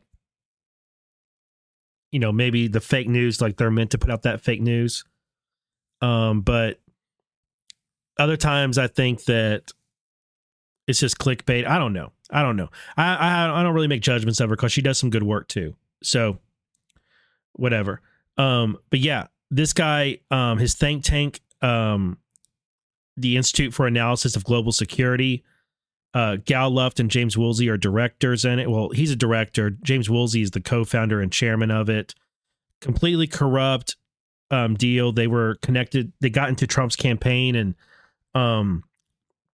this guy was Gal Luft was writing position papers for James Woolsey.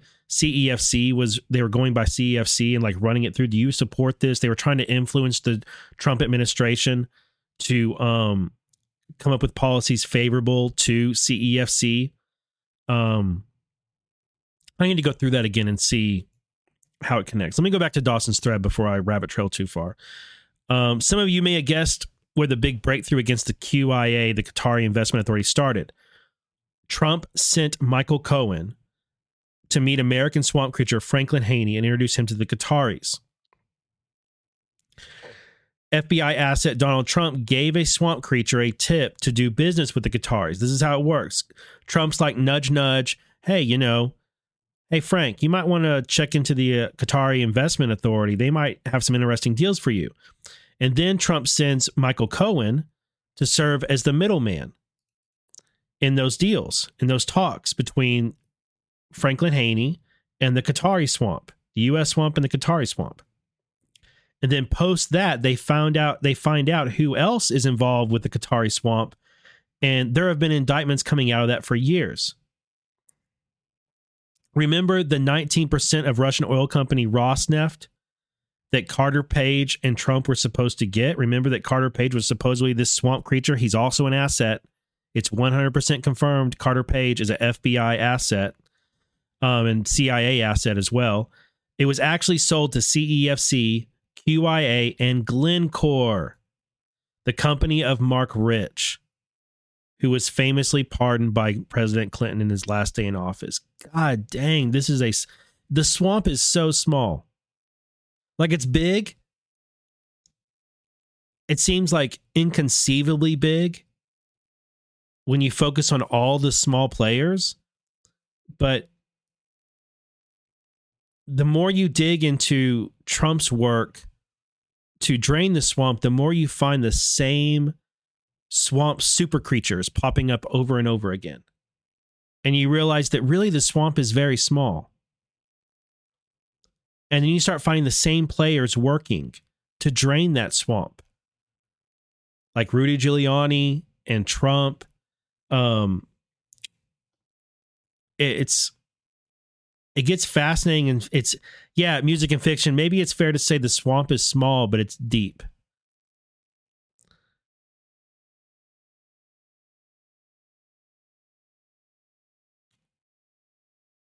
Check this out.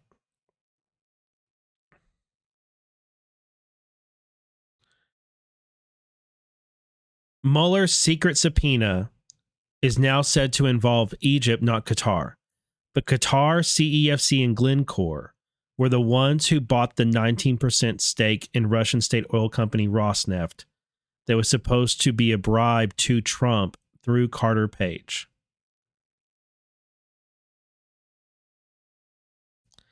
Israeli swamp creature Gal Luft, who we just looked at that indictment, who some believe to be a whistleblower when he was trying to sell Trump to China using Clinton CIA director Woolsey to infiltrate his team, used Qatar as a middleman to illegally sell Chinese weapons to Libya. Yep, to Libya. Yeah, Qatar is in there. Yeah, Qatar is in that indictment. Okay. A Barclays Bank executive was charged with paying bribes to Qatari officials as part of an effort to get $13 billion for a bank bailout in 2008.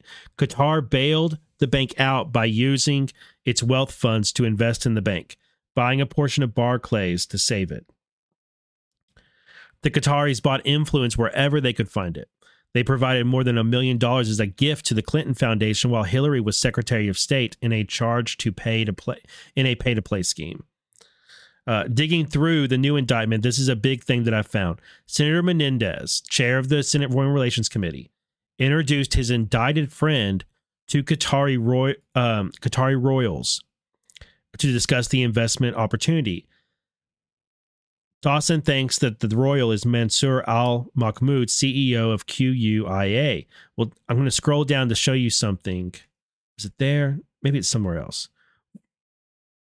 One of these tweets, Dawson or somebody commented that that person was in New York the same week of that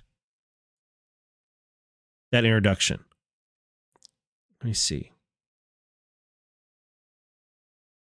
if it'll pop up at the bottom of it. There. Oh, it was the next tweet. My bad. Mansour al-Mahmoud was in New York City having meetings during the week in which the alleged meetings in New York happened.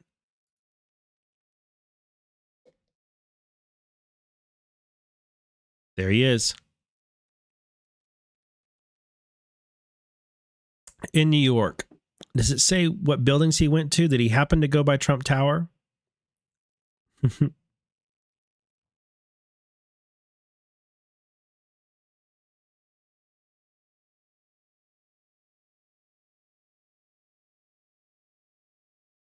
I wonder what building he's in right there. That looks like Central Park. I wonder what building he's in. Menendez was asked to support a Senate resolution recognizing Qatar, a resolution submitted by Lindsey Graham. Wonder if anyone has checked his house for gold bars.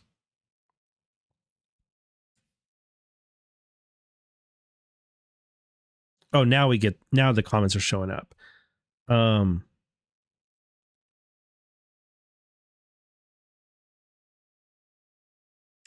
right, so here's all right, this is a good point of discussion.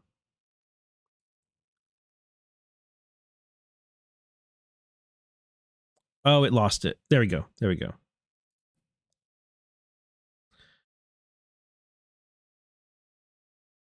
can't blame people for thinking this. That Senator Menendez is engaged in the same type of corrupt activity that Biden was engaged in as senator and then VP. You can't blame people for thinking that. But then you're faced with the contradiction of this Justice Department going after Menendez and all these other swamp creatures. Like, I saw a news story the other day about how it was some emotionally hyperbolic story about how Biden's not doing anything to stop Chinese infiltration and all of this stuff, and it's literally untrue. Like, there's been more indictments of Chinese agents operating in America under the Biden administration than there were under the Trump administration. And yet that gets ignored. And this narrative that the Biden administration is bought off by China and is giving a pass to China on all this stuff, it's, when you dig in, it's not true. And so you're faced with this, like, what is it because Biden isn't who we were told he was? Or is it because Biden has changed, or Biden's controlled, or whatever? And so you look at something like this, and you can understand why someone would, from all the stories about Biden and his family and the Biden corruption, you would think, okay, Menendez is just a smaller version of the swamp creature that Joe Biden is. But you also can't blame Dawson for being like, no, actually, it's that Biden caught Menendez. Because you can build that angle out too. And I think the fact that you can build both angles out, like both takes, you can construct either one. And whichever one is true, it's interesting, and I want to know which one's true. But what I'm really persuaded by right now is that, one, the swamp draining is continuing, most importantly. Two, this superseding indictment that details Menendez's swampy schemes, it being news right now, while the Biden impeachment inquiry is spinning up, while Hunter Biden is also under a couple of indictments, while all of that is news, Republicans are had that hearing today. They're thinking about holding Hunter Biden in contempt. Like, all of this stuff being news right now seems 100% Patriots in control. Because whether the Bidens actually are as corrupt as what our media on the right tells us they are and what Trump says they are, okay, let's whether they are or not, it's definitely the narrative that Trump wants out there. 100%, President Trump wants the American people to believe and see that the Bidens have this corrupt scheme going on. And an indictment like Menendez spells it out, point by point, how it works. And I saw earlier Karma made a point about how you can undo. Where did Karma's comment go?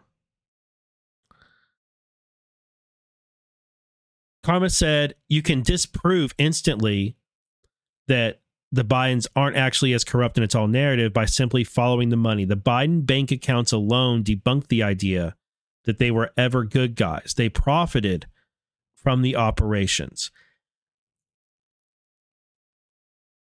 I think they almost do. I don't think we can concretely 100% say that yet. It's all pointing in that direction. It's all headed in that direction. But I haven't seen anything from the Oversight Committee that 100% connects it to their bank accounts. I think we're almost there. I think we're almost to where you can build that. And I don't blame anybody for going ahead and saying, I'm going to just go ahead and make that hop.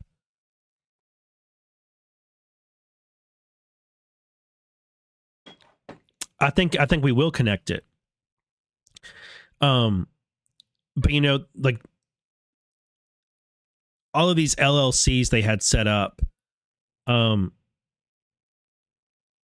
it's the story about them. If they're set up to hide money that's being laundered into their personal accounts, then you've got it. But if they're set up to catch swampy transactions, then it's a horse of a different color.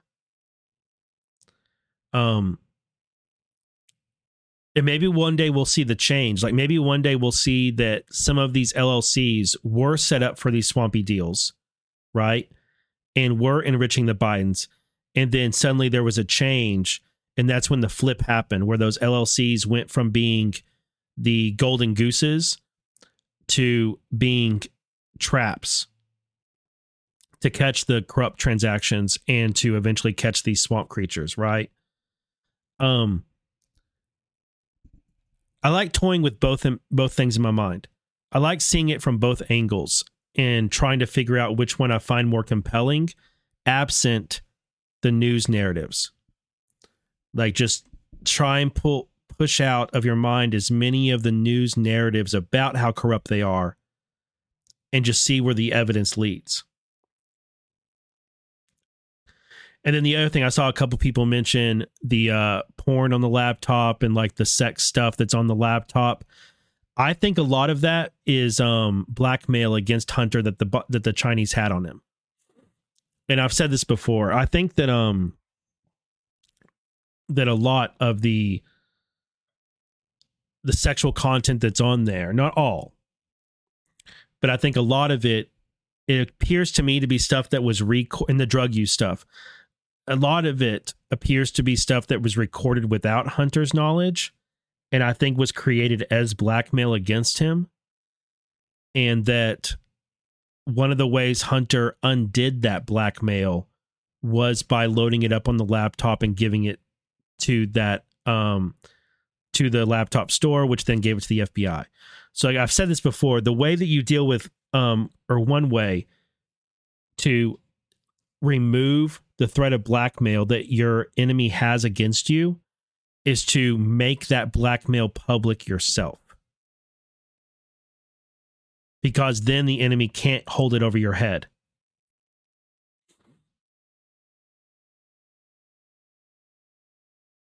I think and that's what I see happening with Hunter Biden's laptop and all of that stuff being on it.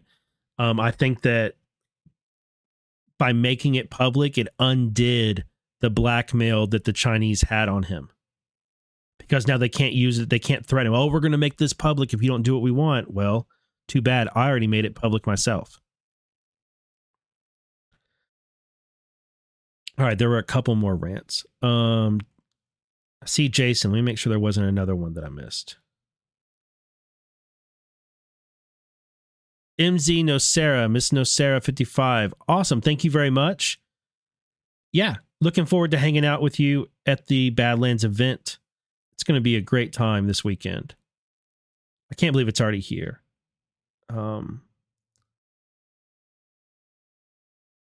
let's see, Jason of GTA, you've made a couple. You said, in retrospect, those Trump campaign plants seem like Council of Foreign Relations plants, like the Fourth Reich. Do any connect to Chuck Schumer by any chance? I don't know if they do. Possibly. And you also said, I keep getting the impression these old gangsters are dying off and these idiots are suddenly getting more than they can handle. Yeah. I think that's some of it. I think the dam on the swamp is busted and the swamp is draining out.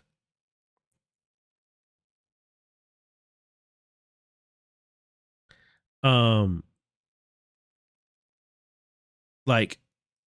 think we're learning about all these swamp creatures because the dam is busted and the water is draining out, and now we're seeing it all be exposed.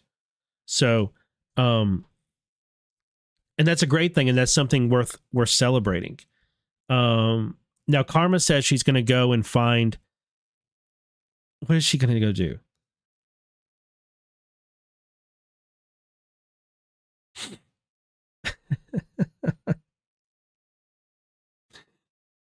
All right, Karma. Yeah, Jason, we wouldn't know about them. We wouldn't know about all this swampy stuff if the swamp wasn't being drained. God is with us. No. Over on Foxhole. Thank you for the cookie. They say, did the Bidens frequent Epstein Island? I've never seen any evidence that they did. Nope. I have not. I have not seen that, any evidence that they did or any testimony that they did. Afrit said, do you think it's possible Trump played a role in covering up the laptop till after the election. Not direct. No,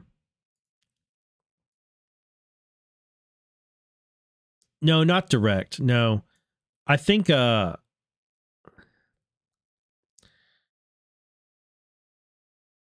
so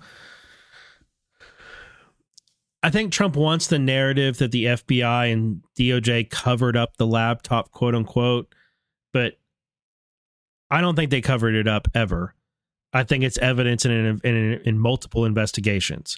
So of course they're not going to go and parade it around because they don't do that with any evidence. If you have a criminal case and you have evidence in that criminal case, you don't parade that evidence around ahead of bringing charges. So that's one. Two, the media covered it up, and that's a different thing. You know why they covered it up. They're trying to protect the Bidens and trying to protect all the swamp creatures that they connect to. So that makes sense.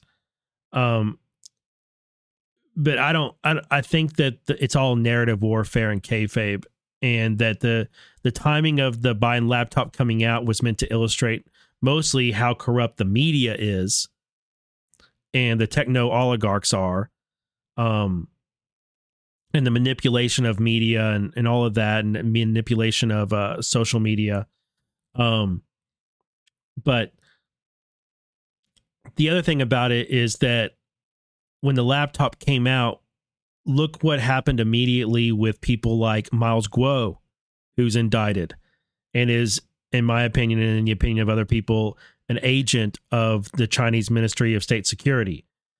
Him and Lewd Media and GTV put out a bunch of false information that they said was on the laptop when it wasn't, such as all sorts of child porn and all of this stuff that wasn't on the laptop. The stuff about doing cocaine with Obama's daughter and her credit card, all that stuff wasn't on the laptop. But Miles Guo and that group and the Himalaya exchange and all of that, and on Parler, they put out a whole bunch of mis and disinformation about what was on the laptop in order to flood the zone with stuff that would later be proven false, which obscured the stuff on the laptop which was legit and deserved inspection. So I feel like they were activated. The laptop starts becoming public, and things about it become public, and they jumped the gun on purpose and then took everything to the extreme in order to obscure the actual concrete stuff that was on there. Major distraction op. And this is what happens over and over and over and over and over again in the truth and anon community. We get some information that is credible, and the degree to which, like, how important that information is correlates to the degree of mis and disinformation that gets attached to it. And you see it happen over and over and over again, where we get a good piece of information, and then it's like this group of interference agents activates and obscures all that and convinces everybody to make extreme, unsubstantiated claims, which later lead to us discrediting ourselves, basically. So, like, the vaccine is one of the most contentious ones, where there's reasons to have serious concerns about the efficacy of the COVID vaccine and have concerns about the dangers of the COVID vaccine and the boosters, right? Totally reasonable to have concerns about those things. There's lots of studies linking COVID vaccine and boosters to health issues after the fact. Totally legit to be concerned about those things. Definitely worthy of investigation. Attached to all that were tons of ridiculous theories about graphene and nanobots and all mercury, like all sorts of stuff and like going to be activated by 5G networks, going to turn Americans into zombies, like the watch the water garbage, like all of this stuff. COVID is actually snake venom. Like as soon as we get something, we're like, okay, there's something fishy here, something worthy of investigation. As soon as we're on to something that has like some substantiation that needs more work and digging done, this other group of shills and misinformation agents activates and floods the zone with a bunch of garbage. And you just see that happen over and over again. So yeah, it's true that I know that Filter Dog, yeah, that's right. James Biden owns the island nearby, or bought the island nearby, but that doesn't. I've never seen any evidence that there was the Bidens and the Epsteins and Maxwell were ever connected.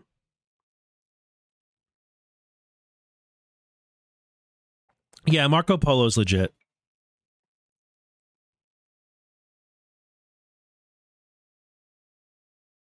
Yep. If you just like looking straight up at the information that's in the laptop and the Marco Polo report, the emails they collected, legit stuff.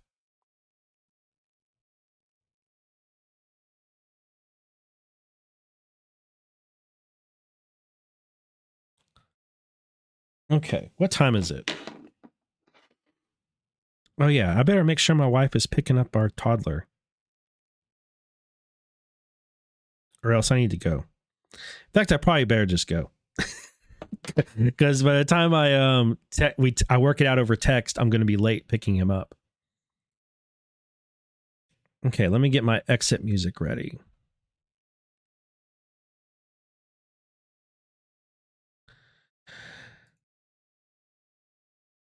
All right, I would just say on this whole topic that we were getting into about whether or not the Bidens are really corrupt, or how corrupt are they, or whether or not they flipped, or whatever, however you want to see it. Okay, what is Hunter Biden actually guilty of? What is he not guilty of?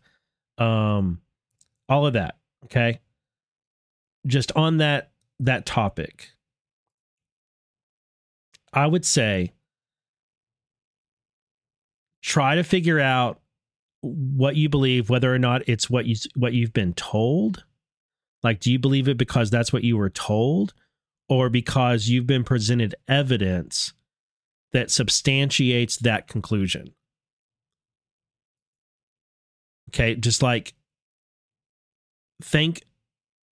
It's really easy for us to get mixed up, all of us, to be led like breadcrumbed in a certain direction, and to arrive at conclusions based on our own biases with that, and to mistake what we believe for what we actually know. So just think back about how much, like when you make an accusation or you make a determination about someone, just ask yourself, did you make that determination based on reporting that you heard repeated over and over again? Or did you arrive at that determination or that conclusion based upon substantial evidence that you're like, yep, that builds the bridge from here to there? That makes a lot of sense, right? Like, just always be careful about your emotions and your own biases building that bridge for you. You want that bridge to be built. You want those connections to be built by actual facts and evidence. And then you can draw your own conclusions from that and draw your own narratives from that. And I know where I'm at on a lot of things, but I try to keep my mind open to seeing things differently. And one of the reasons I think about doing that, and I think it's important to do that, is because that's what I want from our opponents. Like, I want our political opponents who suffer from TDS, I want them to keep their mind open just a little bit to Trump not being the mobster, the corrupt, orange man bad person that their media has told them he is. And I know you guys want that too. But think about how easy it is for them to paint Trump as orange man bad, mobster guy. Just look at all the people he's connected to who are bad. Right? But then we know that Trump actually caught those guys. We know that Trump is not bad. We know that Trump is actually like a crime fighter, that he's Batman. You know, we're having fun throwing around those labels for him, but it's literally true that he's an asset who's been catching organized crime for decades. And so we see those associations with swampy people, and then they get indicted, such as Derkach or Firtash and Tom Barak and all these people. And we're like, and then the mobsters in New Jersey and New York, Scarfo and all those. And we're like, ha, Trump caught them all. And you guys think he's corrupt, but really he just gathered evidence on these corrupt people and gave evidence to the law enforcement, and they charged these guys and put them in prison. It's all about how the angle you look at it, you know, and like we want our political opponents to be open to that story and realize, oh, it's a horse of a different color. So I think that we should do the same. And we should be willing to at least entertain these other possibilities, especially since so much of the conversation about them is couched in hyperbole and emotional language, right? And the more you see that, the more you know that somebody is trying to convince you of something. They're doing a work on you. They're doing a work. Anyway, just be aware of that. There is a Devolution Power Hour tonight, and we pre-recorded it last night, so it'll be on tonight. I think you guys will like it. So y'all have a blessed day. I will see you at the Badlands event in Irvine, California this weekend, and if I don't see you there, I'll be back live next Wednesday morning for another show. Y'all stay positive. God bless you. Thank you for all your support, and remember, we're not going to win every battle. We will win this war. And I have a new song for you by Elegant Tiger. They came out with it. They recorded this song and recently released it on New Year's Eve. So we have a different outro song tonight. I need to change my description so y'all can get a link to it. Here it is. See y'all.